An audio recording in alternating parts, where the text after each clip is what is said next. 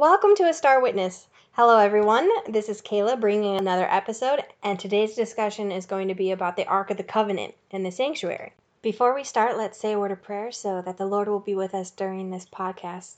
So with that, let's bow our heads and close our eyes.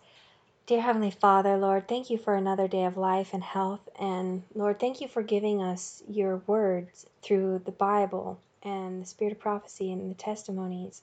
Lord, we want to be students of prophecy, and we want to know your word. We want to know you. We want to understand and seek you. And we know that throughout all of eternity, we'll be learning. So help us to learn and glean from this study. Help us to study for ourselves so that we may be witnesses and examples for you. And thank you so much for giving us the truth so that we may know what you would have us show to the world. Lord, we're so privileged to be able to study. As we know in history, there have been times when the word has been hidden, like the Dark Ages. The Bible wasn't available for everybody as it is now. So thank you for giving us your word to study and help us to hide it in our hearts so that when the time comes and they want to take the Bible away from us, we'll have it so that we know it in our hearts and can quote it and will be brought to our memory. So I ask that you help us to continue to learn and grow and be with us as we study another topic. Help us to draw closer to you, and thank you for everybody out there who's listening, and continue to be with me and lead and guide and bless this podcast for your glory and your honor. In your precious Holy Son's name we pray. Amen. All right, so when I was younger and I was reading the Bible, I had the tendency to skip the part where it was talking about the building of the sanctuary in Leviticus. I didn't know the importance of it until I was a bit older, and then I fell in love with what it meant. It wasn't until I read The Cross and Its Shadow by Stephen Haskell that I was hit with the importance of the sanctuary message. Sure, I had heard about it before, and I even knew the truth of it before, but that book just really made me fall more in love with the sanctuary message. And I was able to learn and understand, and I was excited to read the book every single day. I would highly encourage you all to find a copy and read it for yourselves. It's a very good book. Now, I obviously can't go into all the message of the sanctuary in one podcast, but I'm going to focus on this one article of furniture that was in the sanctuary. So if you guys are interested, I could start a series on the sanctuary message and go from there. So if that is something you're interested in, leave it in the comments below and let me know. God instructed Moses to build the whole sanctuary. He gave him the whole plan. And this is one of the furnitures in the most holy place, the only furniture in the most holy place. There was the outer court, the holy place, and the most holy place. And the Ark of the Covenant was the one placed in the most holy place. That furniture was shaped like a box, and it was handcrafted. Everything in the sanctuary was handcrafted, down to the curtains and the rods. And the people gave Moses their earrings and jewelry, and they gave the fabric. They gave so much that Moses finally had to tell them to stop giving. And there was sewers and people who were crafted in shaping of the furniture, and they all pitched in to help make the sanctuary, and it turned out beautifully. We can only imagine what it looks like. I know that there have some place that you can go and see a replica of what they thought the sanctuary would look like. I don't remember the name of the company who does that, but Google it and I'm sure it'll pop up if you're interested. This rectangular box had a pot of manna. It had the rod of Aaron after it budded, and the Ten Commandments was placed inside of the Ark of the Covenant, and then the covering was placed on top of it, and the covering was called the mercy seat, and it had two angels on the top, and one of the wings was covering the angels' faces, and the other was stretched upward to heaven. The reason why they had one of the wings covering the faces of the angels is because in heaven we're told that the angels cover their faces when in the presence of God, or when they say his holy name. So this box was then placed in the most holy place of the sanctuary, and here's where God lived. And you read about how the pillar of smoke by day would rest on the sanctuary when they were encamped and they weren't moving about. And by night, it was a pillar of fire. And it rested right above where the most holy place was of the sanctuary. And that's where he dwelled. And only the high priest had access to the most holy place. And even then, it was only for once a year on the Day of Atonement after Passover took place. More on that later. So now everything in the sanctuary was a replica of what was in heaven. In heaven, the mercy seat is where God sits and rules and hears the prayers of the saints.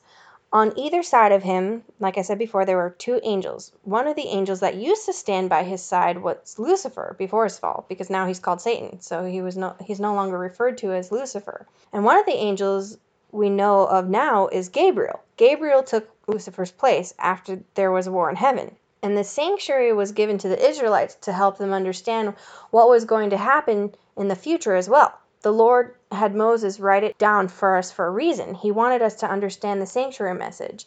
God wanted us to know. And for a time, that knowledge was sealed, like Daniel told us. It wasn't until after 1844 and the Great Disappointment that the Lord opened the sealed books and we were able to understand the sanctuary message. Because they all thought that when the sanctuary was cleansed, that meant the earthly sanctuary. But it was actually talking about Jesus transferring from the holy place into the most holy place, where he's interceding on our behalf before the Father. So the mercy seat is for all of us. Jesus intercedes for us when we accept and ask for forgiveness for our sins. Then Jesus blots out those sins like they never happened. And instead of seeing our sinful lives, all that can be seen is the spotless life of Christ. And as I said before, the high priest would only go in and look at it once a year on the Day of Atonement.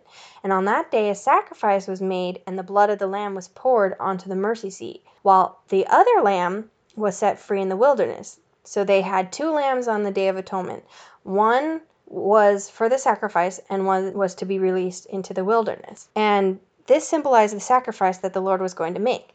And the scapegoat, the lamb that was let go in the wilderness, represented Satan.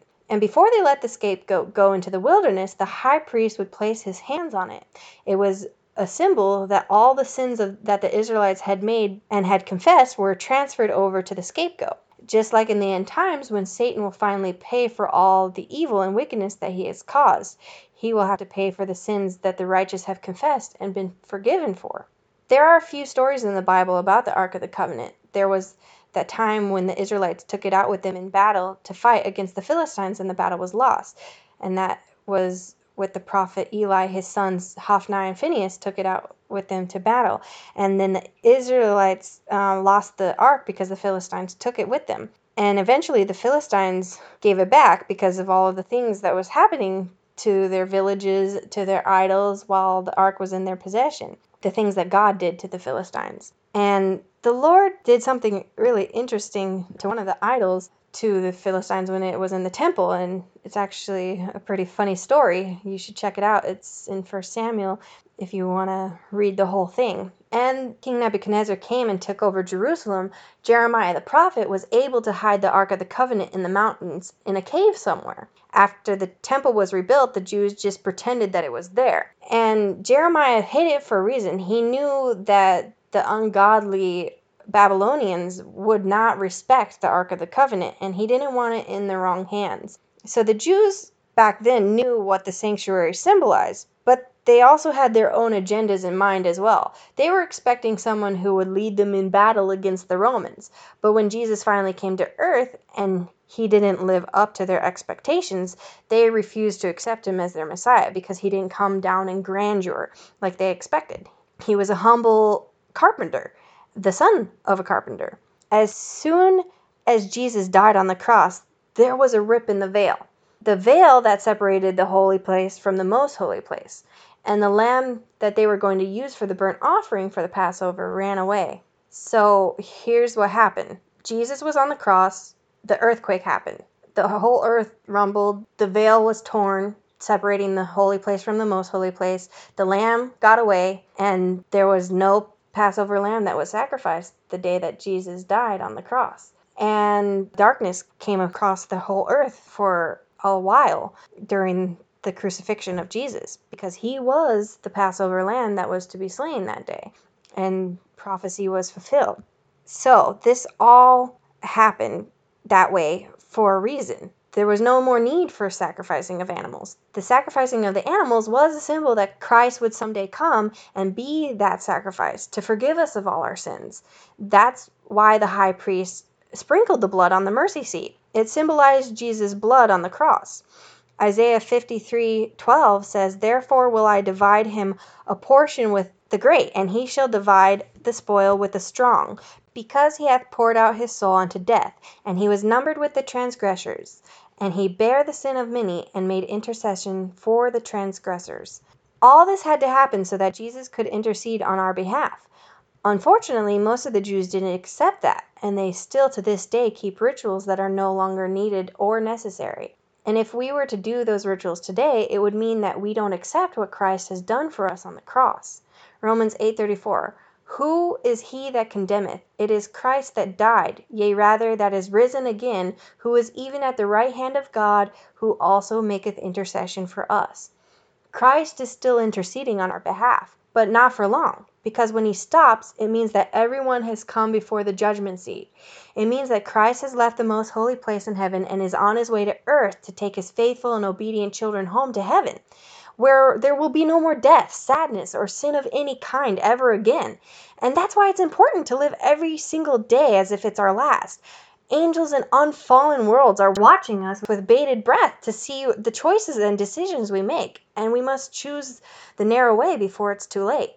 Hebrews 7:25 says, "Wherefore he is able also to save them to the uttermost that cometh unto God by him, seeing he ever liveth to make intercession for them." And 1 John 2:1-3, "My little children, these things write I unto you, that ye sin not. And if any man sin, we have an advocate with the Father, Jesus Christ the righteous. And he is the propitiation for our sins, and not for ours only, but also for the sins of the whole world. And hereby we do know that we know him, if we keep his commandments." 1 John 1:9 says, "If we confess our sins, he is faithful and just to forgive us our sins and to cleanse us from all unrighteousness." Also, in your spare time, I encourage you to read Hebrews 9, the whole chapter. It's very powerful. It talks about the sanctuary and what Christ is doing for us on our behalf. And here's some quotes I want to read. "Within the second veil was placed the ark of the testimony, and the beautiful and rich curtain was drawn before the sacred ark. This curtain did not reach to the top of the building. The glory of God, which was above the mercy seat, could be seen from both apartments, but in a much less degree from the first apartment. Directly before the ark, but separated by the curtain, was the golden altar of incense. The fire upon this altar was kindled by the Lord himself, and was sacredly cherished by feeding it with holy incense, which filled the sanctuary with its fragrant cloud day and night. Its fragrance extended for miles around the tabernacle. When the priest offered the incense before the Lord, he looked to the mercy seat. Although he could not see it, he knew it was there, and as the incense arose like a cloud, the glory of the Lord descended upon the mercy seat and filled the most holy place, and was visible in the holy place. And the glory often so filled both apartments that the priest was unable to officiate, and was obliged to stand at the door of the tabernacle. The priest in the holy place, directing his prayer by faith to the mercy seat, which he could not see, represents the people of God directing their prayers to Christ before the mercy seat in the heavenly sanctuary. They cannot behold their mediator with the natural eye, but with the eye of faith they can see Christ before the mercy seat and direct their prayers to him, and with assurance claim the benefits of his mediation. 1 SP 273.3. Are you filled with sorrow today? Fasten your eyes on the Son of Righteousness. Do not try to adjust all the difficulties, but turn your face to the light, to the throne of God. What will you see there? The rainbow of the covenant, the living promise of God. Beneath it is the mercy seat, and whosoever avails himself of the provisions of mercy that have been made, and approbates the merits of the life and death of Christ, has in the rainbow of the covenant a blessed assurance of acceptance with the Father as long as the throne of God endures. Faith is what you need. Do not let faith waver. Fight the good fight of faith, and lay hold on eternal life. It will be a severe fight, but fight it at any cost. For the promises of God are yea and amen in Christ Jesus. Put your hand in the hand of Christ. There are difficulties to be overcome, but angels that excel in strength will cooperate with the people of God. Face Zion, press your way to the city of solemnities. A glorious crown, a robe woven in the loom of heaven, awaits the overcomer. Though Satan would cast his hellish shadow athwart your pathway and seek to hide the mystic ladder from your view that stretches from the earth to the throne of God, on which ascend and descend the angels who are ministering spirits to those who shall be heirs of salvation, yet press your way upward, plant your feet on one round after another, and advance to the throne of the infinite. St. May 2, 1895, paragraph 7. What with all that is happening in the world around us, we do not have long. Now is the time to come to Jesus, and now is the time to spread the urgent message of Jesus' soon coming. The sanctuary message is an important message to tell to others, so that they can understand fully all the things that Christ has done for them, so that we all could be saved. And we are the only faith that has been given the light of the sanctuary message. It is our duty to not only understand, but to share that message with everyone we know. Now, this is taken from The Cross and Its Shadow by Stephen Haskell, and it's talking about the Ark of the Covenant. So I wanted to read this portion from the book that I was telling you about before. The ark was the central figure of the entire sanctuary. The broken law contained in the ark was the only reason for all the sacrificial services, both typical and antitypical. When the Lord gave directions for making the sanctuary, his first instruction was, "They shall make an ark of shittim," or acacia wood. 2 cubits and a half shall be the length thereof, and a cubit and a half the breadth thereof, and a cubit and a half the height thereof. It was overlaid within and without with pure gold, with a crown of gold around the top. The cover of the ark was called the mercy seat, and was of pure gold. On either end of the mercy seat were cherubim of beaten gold, with their wings stretched forth covering the ark, and their faces looking reverently toward the law of God contained therein. There is a great consolation in the fact that the Lord himself covered the broken law with a mercy seat, and then he, the merciful God, took his position upon that seat, so that every sinner who comes confessing his sins may receive mercy and pardon. That mercy seat with the cloud of glory, the visible representation of God's presence, and its covering cherub, is a figure or shadow of the throne of the great God, who proclaims his name as merciful and gracious, long-suffering, and abundant in goodness and truth.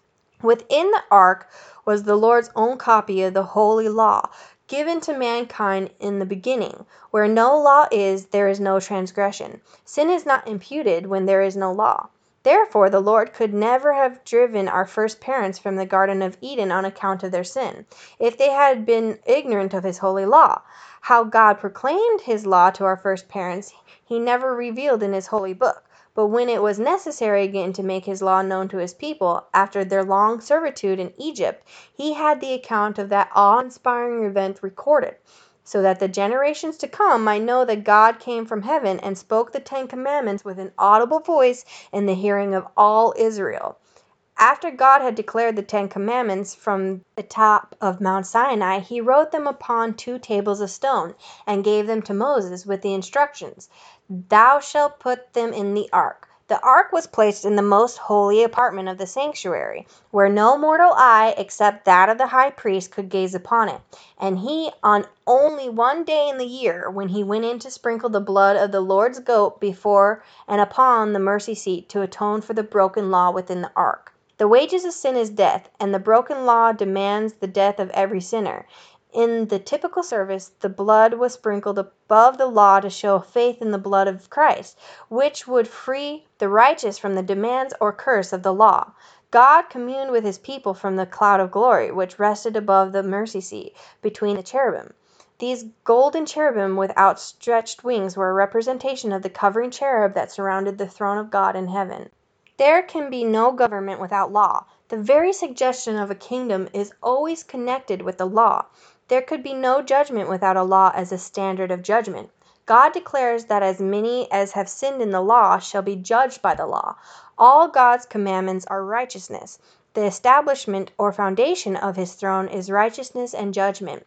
There was nothing in the ark save the 2 tables of stone, is the divine record. The pot of manna was laid up before the Lord, and Aaron's rod that budded was laid up before the testimony. Paul enumerated all the contents of the most holy place in the order that he has, leads some to suppose that at some time the pot of manna and Aaron's rod were placed in the ark. But the ark was made for the one purpose of containing God's holy law. No profane hands were allowed to touch the ark. Uzziah was smitten for reaching forth his hand to steady it when the oxen which were drawing it stumbled, and thousands of the men of Beth-shemesh were smitten for looking into it, none but the Levites allowed to carry the sacred chest. On the occasion of a battle with the Philistines, the wicked sons of Eli, the high priest, carried the ark onto the battlefield, and it was captured by the Philistines. But God impressed their hearts to return it to Israel with a golden trespass offering. When Solomon's temple was built, the ark was placed in the Holy of Holies, where it remained until taken by the prophet Jeremiah and hid in the cave in the mountains before the Babylonian captivity, lest it should fall into the hands of the Gentiles. The writer of the Apocrypha states that the ark will again be brought forth in the last times. Whether that copy of the law which God gave at Sinai will be brought out again or not, there will be a copy of that same law traced as with the pen of fire in the heavens, before the wondering gaze of the inhabitants of the earth, in connection with the second coming of Christ to the earth. That holy law is the standard by which all will be judged. That law will condemn the guilty, for sin is the transgression of the law. The same law that condemns the sinner will witness to the righteousness of those who, through faith in Christ, have tried to walk in harmony with its holy precepts, humbly seeking forgiveness for every transgression. And this was taken from pages 45 through 49.1. Also read The Great Controversy, chapter 23 and 24, called What is the Sanctuary and the Holies of Holies, because it talks about the sanctuary and the intercession of Jesus in the sanctuary, and it is amazing what she has to say, and very powerful. It talks in depth about all that we just discussed. So go read those chapters for yourself, and also read the Bible. Read in Leviticus the sanctuary and read about all of the plans. It went into great detail, everything that they had to do, how it was supposed to be designed, and down to the very most detailed instructions of what should be the pattern of the candlestick, of what should be the pattern and the looks of everything in the sanctuary. And it really does sound beautiful when you hear it described for the first time. And I know it's a lot of dimensions and the height and stuff like that, but it was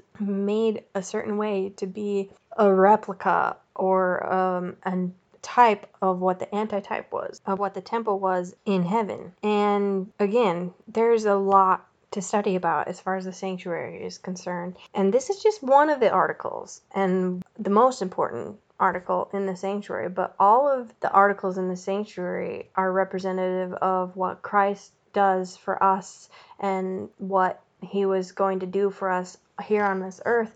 It was a symbol, and also the symbol of what he's going to do in heaven. So there was 2 types, what he was going to do on earth, and then the next job, which was what he's going to do in heaven. So the outer court explains what he had to go through during his life and ministry on the earth, and then the inner sanctuary, the holy place and the most holy place, explains what he did for us during heaven and what he is still doing now before probation closes.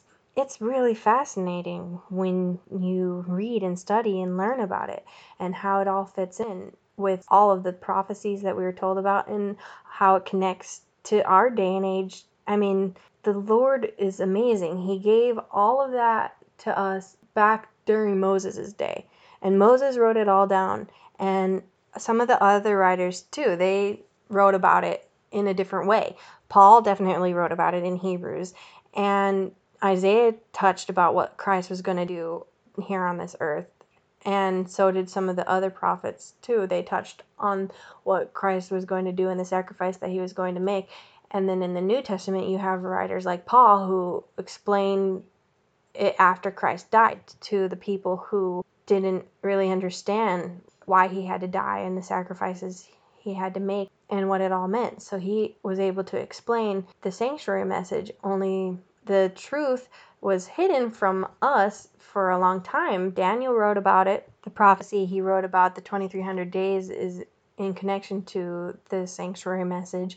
And then John the Revelator also wrote about it, and he said that the book would be unsealed and explained. And when it talked about the sanctuary being cleansed, at first when the pioneers told the people that the sanctuary was going to be cleansed, they thought it was the earthly sanctuary. They thought the earth was going to be purified and Christ was going to come back and take his people home with him. But it turned out they were misunderstanding, because the book was still sealed. And then after 1844 happened in the Great Disappointment, the book was unsealed, and through much prayer and studying, Hiram Edson had the vision in the field on his way back home, and he saw Christ's work in the sanctuary. And then Ellen White had the vision as well about the sanctuary, and they were able to study in the Bible and read verses that showed what it meant when it said when the sanctuary was going to be cleansed. And they understood that it didn't mean that Jesus was going to come back. It just meant that his work in the holy place was done, and he was going into the most holy place to intercede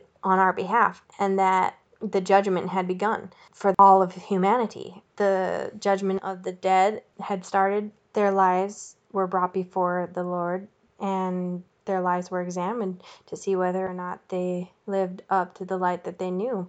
And now we're in the judgment of the living. Right now, the books are being opened, and our life and our record is going before the King of Kings. That is why it is so important to get our lives ready for heaven, because we don't know when it's going to be our turn to go before and stand and have our life be read in the presence of God. So this message is very important to tell people, because time is short and probation will close. And that means when Michael stands up, when Jesus leaves out of the most holy place and is no longer standing as our intercessor, it's going to be too late to confess our sins. It's going to be too late to ask for forgiveness. It's going to be too late to blot out our record and have the life of Jesus in its place. Where once was sin, now his pure life is taking over and shining through us instead, because we have him in our hearts. And we can go into this in another podcast deeper. It is very deep message. It goes way deeper than just what I said in this podcast. So if you're interested in this becoming a series, let me know. I'm going to pray about it and see if the Lord wants me to continue with a series on the sanctuary message. I will be talking about this sort of thing again, the 2300 days and other things. But as far as the other things in this sanctuary, I'm not sure if I'm going to go into that yet or not. I'm going to pray about it and see what the Lord has me do, see if he wants me to go into what each thing symbolizes and means. It is very interesting, so I may do it, and I'd love to hear if you'd like to hear it as well. I think the perfect hymn for this is Softly and Tenderly. There are many hymns that probably could fit into this subject, but this is the one that really stood out to me, and I felt that the Lord was telling me to sing this one. And you can follow along in your hymns if you want to, and sing along at home. It's a beautiful song. Hymns are amazing. They're like little sermons themselves in what they say. If you read the words and pay attention, it's a powerful message that's in there. So here it goes. Softly and tenderly Jesus is calling, calling for you and for me. See on the portals he's waiting and watching, watching for you and for me. Come home, come home. You are weary, come home. Earnestly, tenderly, Jesus is calling, calling, oh sinner, come home. Why should we tarry when Jesus is pleading, pleading for you and for me? Why should we linger and heed not his mercies, mercies for you and for me? Come home, come home, ye who are weary, come home. Earnestly, tenderly, Jesus is calling, calling, oh sinner, come home. Time is now fleeting, the moments are passing, passing from you and from me. Shadows are gathering, deathbeds are coming, coming for you and for me. Come home, come home, ye who are weary, come home. Earnestly, tenderly, Jesus is calling, calling, oh sinner, come home. Oh, for the wonderful love he has promised, promised for you and for me. Though we have sinned, he has mercy and pardon, pardon for you and for me. Come home, come home, ye who are weary, come home. Earnestly, tenderly, Jesus is calling, calling, oh sinner, come home. I want to come home, don't you? And we can through the plan of salvation, and that is the most beautiful thing. And I'm not perfect by no means, and I know I have a long way to go, and I can only pray day by day that I continue to grow more like Christ. And I hope and pray the same for all of you, and please do the same for me. Satan doesn't want any of us in heaven because he doesn't want to pay the price for our sins, and also because he is pure evil. And I want Jesus to be seen in me, don't you? Please read and study these things out for yourselves, like I said before. And remember, it says in Matthew 5:16, let your light so shine before men that they may see your good works and glorify your Father which is in heaven. And with that all being said, let your light so shine that you are a star witness for the Lord.